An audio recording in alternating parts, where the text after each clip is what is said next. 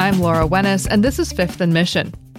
Living with roommates isn't just a cost-saving measure for young people waiting for their careers to take off.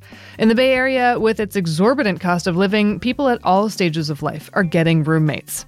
Now, a nonprofit is connecting strangers who are at risk of losing their apartments, many of them seniors, and seeing if they might thrive and be able to stay in the city by living together. Home Match finds and pairs up potential roommates, and the organization now has a contract with the city of San Francisco. Last year, it connected Richard Sanchez with the person whose empty second bedroom he ended up moving into. He's like almost the perfect roommate. Richard had been staying with friends. It was impossible to afford a place of his own. I was staying with some friends. It was only a temporary thing. It's expensive in San Francisco. And then if you do find a place, it's usually not in the kind of area I like to be in. I just want to feel safe, and I want to like the person I'm living with. I wanted to find a nicer place than normally just on the paper or little advertisements. Those have never worked out for me very well. I always end up with somebody that's kind of not good for my life. So he applied to be matched with a roommate through the Home Match program. They wanted you to fill out a form and get your financial background and basically feel out who you are and then match you up with somebody else. So that sounded really good to me.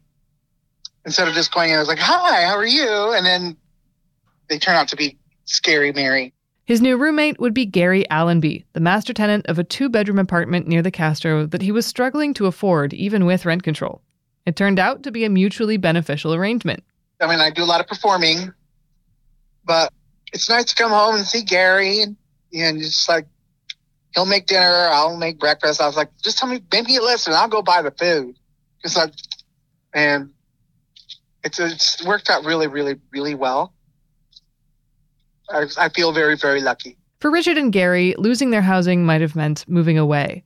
For others, especially those who have been precariously housed for a long time, it can be the beginning of a quick decline into homelessness.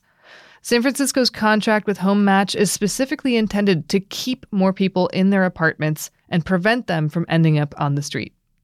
Chronicle reporter Kevin Fagan recently got to know Richard and Gary and learned more about how this roommate matchmaking tool fits into the bigger picture of San Francisco's efforts to prevent homelessness. Kevin, thanks for sitting down with me. Hey, thanks for having me.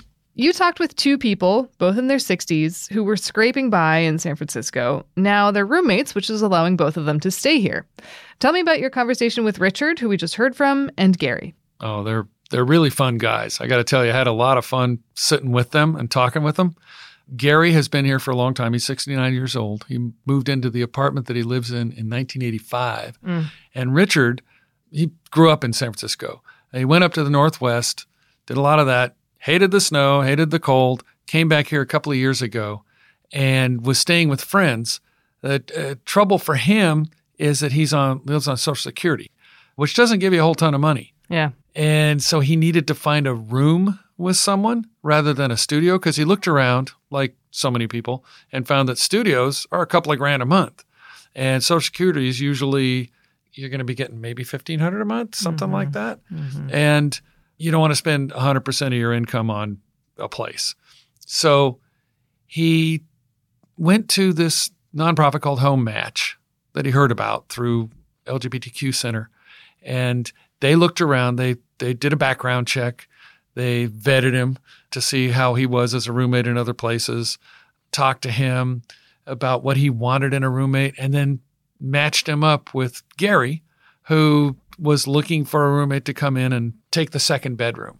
Can you describe what it's like over there in their house, Richard and Gary's house? It's a kick. You go into the living room, and it's filled with pink flamingos, little statuettes. They're beautiful. The place is neat as a pin. And Hawaiian figures. It's, people, native Hawaiians in, grass skirts and guys looking like they're ready to go jump off a cliff to go swimming. It was very fun because Gary had lived in Hawaii for a little while. He loved Hawaii. He didn't want to live there forever, though. He loved San Francisco. But the furniture has palm frond themes in it. And then you go down the hallway. It's the Barbra Streisand hallway. Has posters from one end to the other. They're beautiful.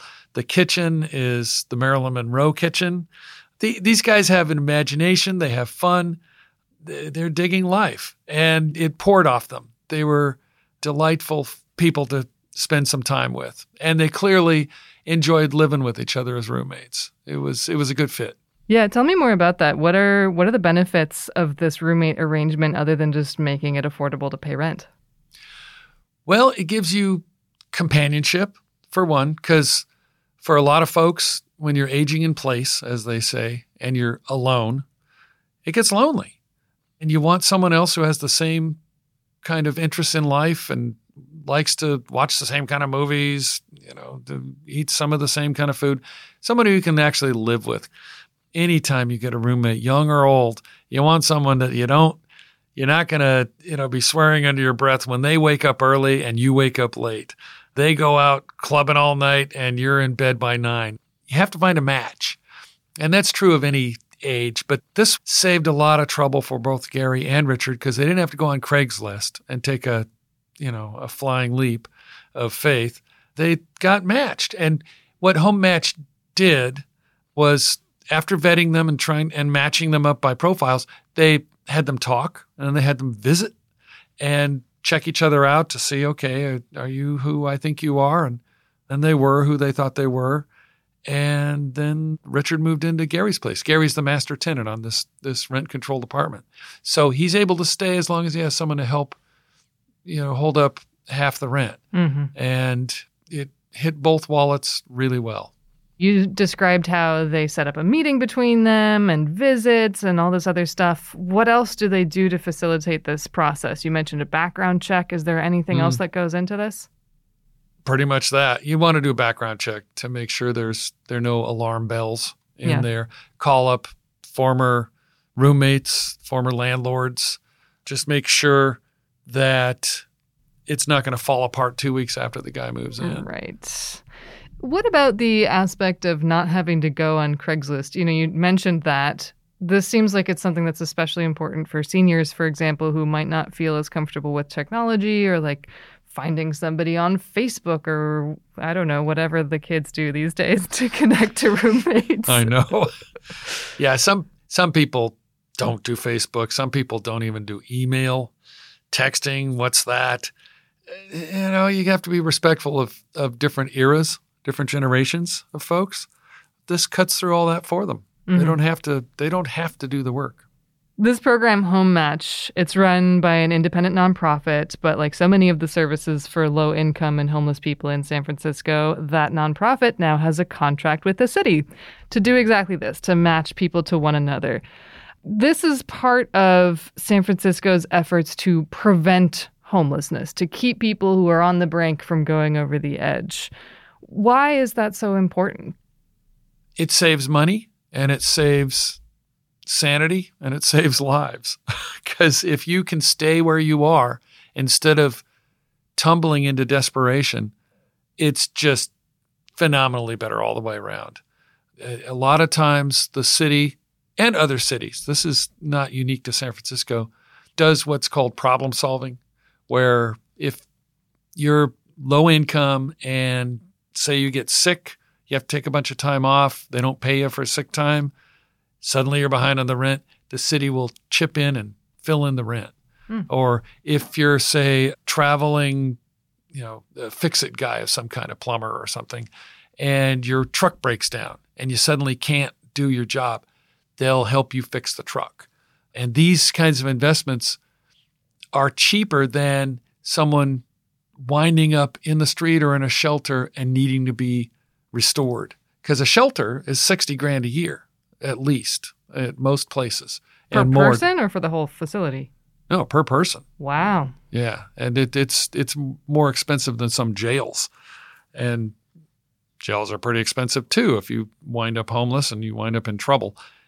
That's a different kind of subset. But the fact is, once you're in a shelter and you need to be connected to services, you're going to consume staff time. You're going to have anguish involved. It's just better not to have to become homeless to begin with. So problem solving and prevention is very important. And in this city, since 2020, there have been about 1,200 people prevented from becoming homeless, which is really significant. I mean, that's a lot of folks. And this program has a lot of promise for helping with that. Gives another tool in the toolbox. So far, the program seems to be working. We'll talk about what indicators the city has that this is an effective method of preventing homelessness after a break. You're listening to Fifth and Mission. You can support the newsroom that creates this podcast by signing up for unlimited access at sfchronicle.com/pod or by downloading the San Francisco Chronicle app.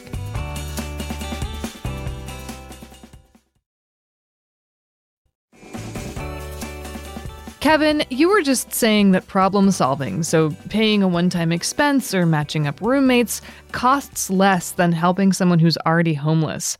Tell me why it's so much more expensive and time-consuming to help somebody off the street than it is to figure out what problem is happening in their life and then what specific unique tool might be needed to solve that problem. Yeah, it gets more expensive the more desperate you are. For someone in a shelter, they are often what they call self-resolving. You lost a job, you got sick, you went behind on rent, you lose your place, you wind up in a shelter for a few months, and then you get your feet back under you and find another place to live. That's actually a surprising number of homeless people. The ones that are most acutely in need are the chronically homeless. And there's a couple of thousand of those folks in San Francisco. And those are the ones you see in the tents, using drugs often, untreated mental illness, the ones that everyone thinks is emblematic of every homeless person. No, it's a smaller proportion of the overall population because there are about 8,000 homeless people in San Francisco, which has been consistent with some dips occasionally for more than 20 years.